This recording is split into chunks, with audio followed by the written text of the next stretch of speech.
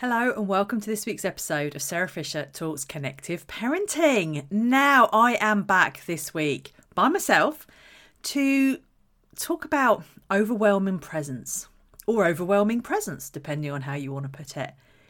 This is something that I have been talking to a lot of parents about, particularly over the last few weeks. And so I thought it would make a really good topic for a podcast episode, because I think, as particularly at the moment, as we're coming out of lockdown, lots of us, adults and children, are experiencing a whole range of different emotions. Everything from just absolute excitement that the world is opening up again to real fear that the world is opening up again. And everything in between. And when we start doing that on top of maybe what was already a busy life, or on top of what was already feeling like a stressful life, possibly more so during the pandemic, it seems to be creating a huge sense of overwhelm in many people. And I'm going to be really honest here and say I've been feeling that at times. You know, over the last 6 months, I have had times when I have felt just absolutely exhausted for no particular reason, but really, really tired. I've had times when I felt incredibly anxious, when I've worried that I've gone to the supermarket twice in a week and I shouldn't have done, or whether it's actually safe to go out for a meal in a restaurant now that they've opened up, or whether I should be popping into the coffee shop for a takeaway. And I think those mixed emotions have left me sometimes feeling overwhelmed, anxious, ridiculously excited that the world is opening up and I can go and see a friend and hug them. All those strange emotions, and I can see that in the way my body is reacting, in the way I'm feeling, and in the conversations I'm having with friends, parents I'm working with, other professionals I'm talking to across the board. So I just wanted to pick that up in this week's episode and talk a little bit about some of the things I've been doing and some of the things other parents I'm working with and colleagues have been talking about to help them manage the overwhelm, but also think about when we're feeling very overwhelmed, it's much harder to be present with our children. And one of the themes that's really come out for me recently is parents feeling kind of overwhelmed because their child is really struggling. They're really struggling. And that kind of combination of the two isn't very easy. It allows a kind of big melting pot of things to happen. And sometimes as parents, we then feel really guilty that we're not doing our best by our children, that we're not able to do everything we think our child needs.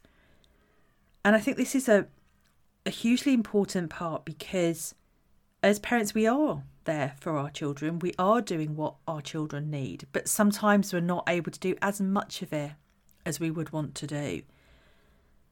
I know there have been times when I have not been as present for my son as I would want to be, when I have kind of, I suppose, tried to avoid connection because I've just kind of been like, I can't get my head around it right now. There's so much else going on. Just been feeling really overwhelmed and struggling to connect with myself, and therefore struggling to connect with my son.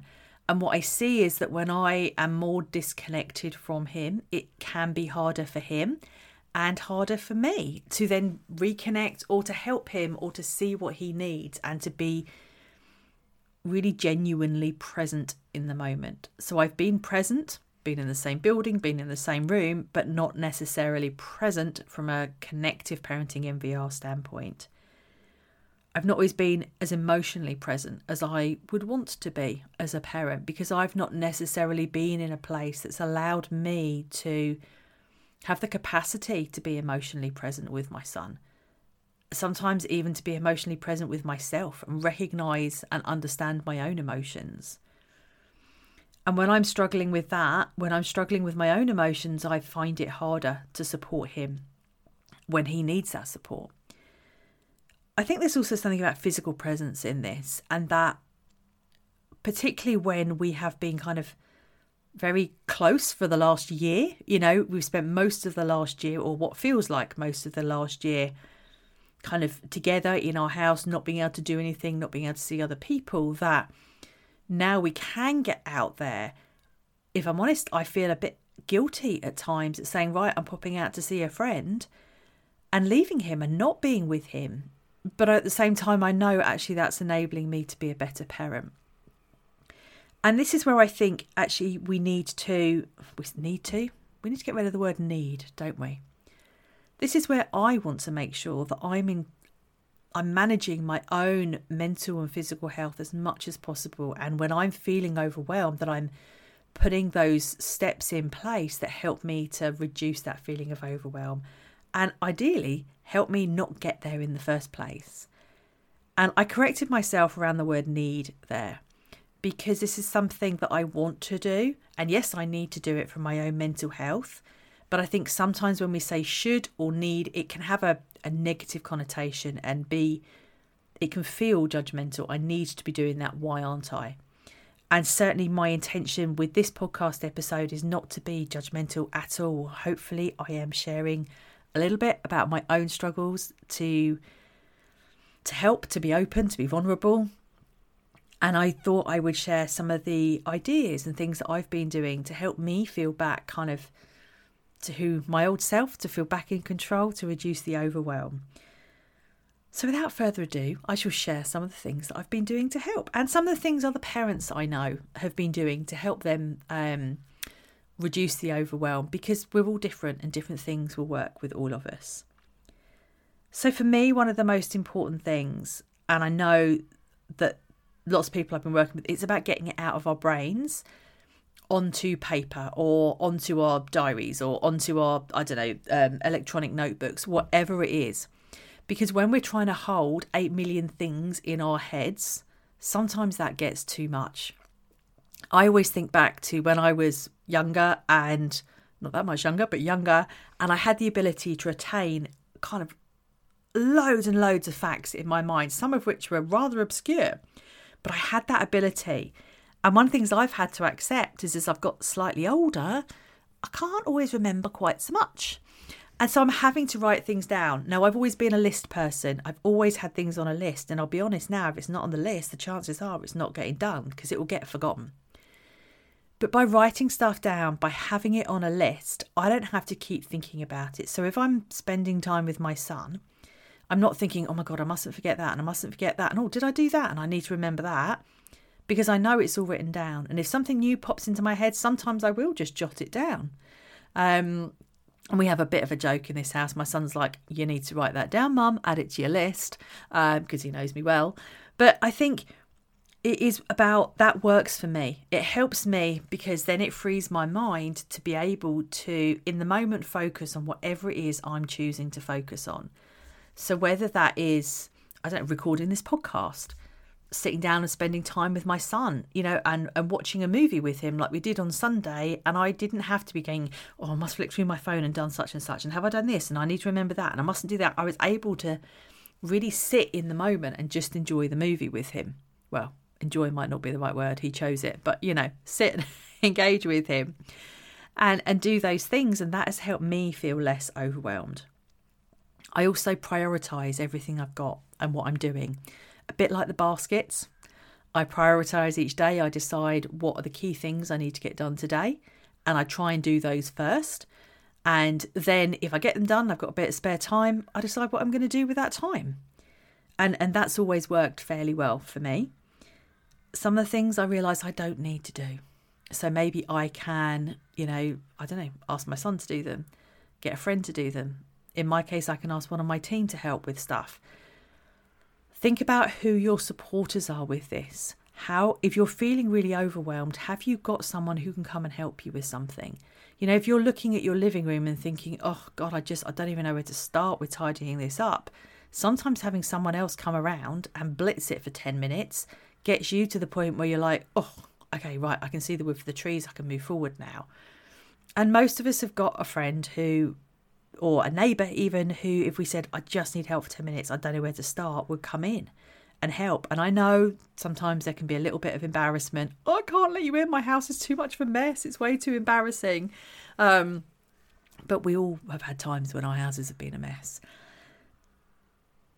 So doing that helps to reduce that overwhelm and see the wood for the trees, so that you can then kind of go, right, okay, actually right now I'm focusing on this and I can be there. That helps our mental health as well, because it's relaxing us. It helps our physical health because we're reducing some of the stress that we might be holding within our bodies. And it helps us to connect better with our children. And when we are connecting better with our children, they can start to be in a better place. And yes, it's not a magic wand, but the more we can connect with them, the more we can raise our presence with them, the more we can recognise where they are emotionally and support them with that, the more we can physically be present with them, the more we can respond and not react. All of these things help our relationship with them and help them. Help them to know that they are loved and cared for. Help them to start moving forward. And those are the powerful things. But when we're feeling in a state of overwhelm, it's really hard to do it. And often all we see is barriers. Everywhere we look, I can't do that because of that. I can't do that because of that. And it is about sitting down and going, okay, what's the first barrier I need to remove as part of my overwhelm? Right? I need to, do a brain dump and get everything out of it.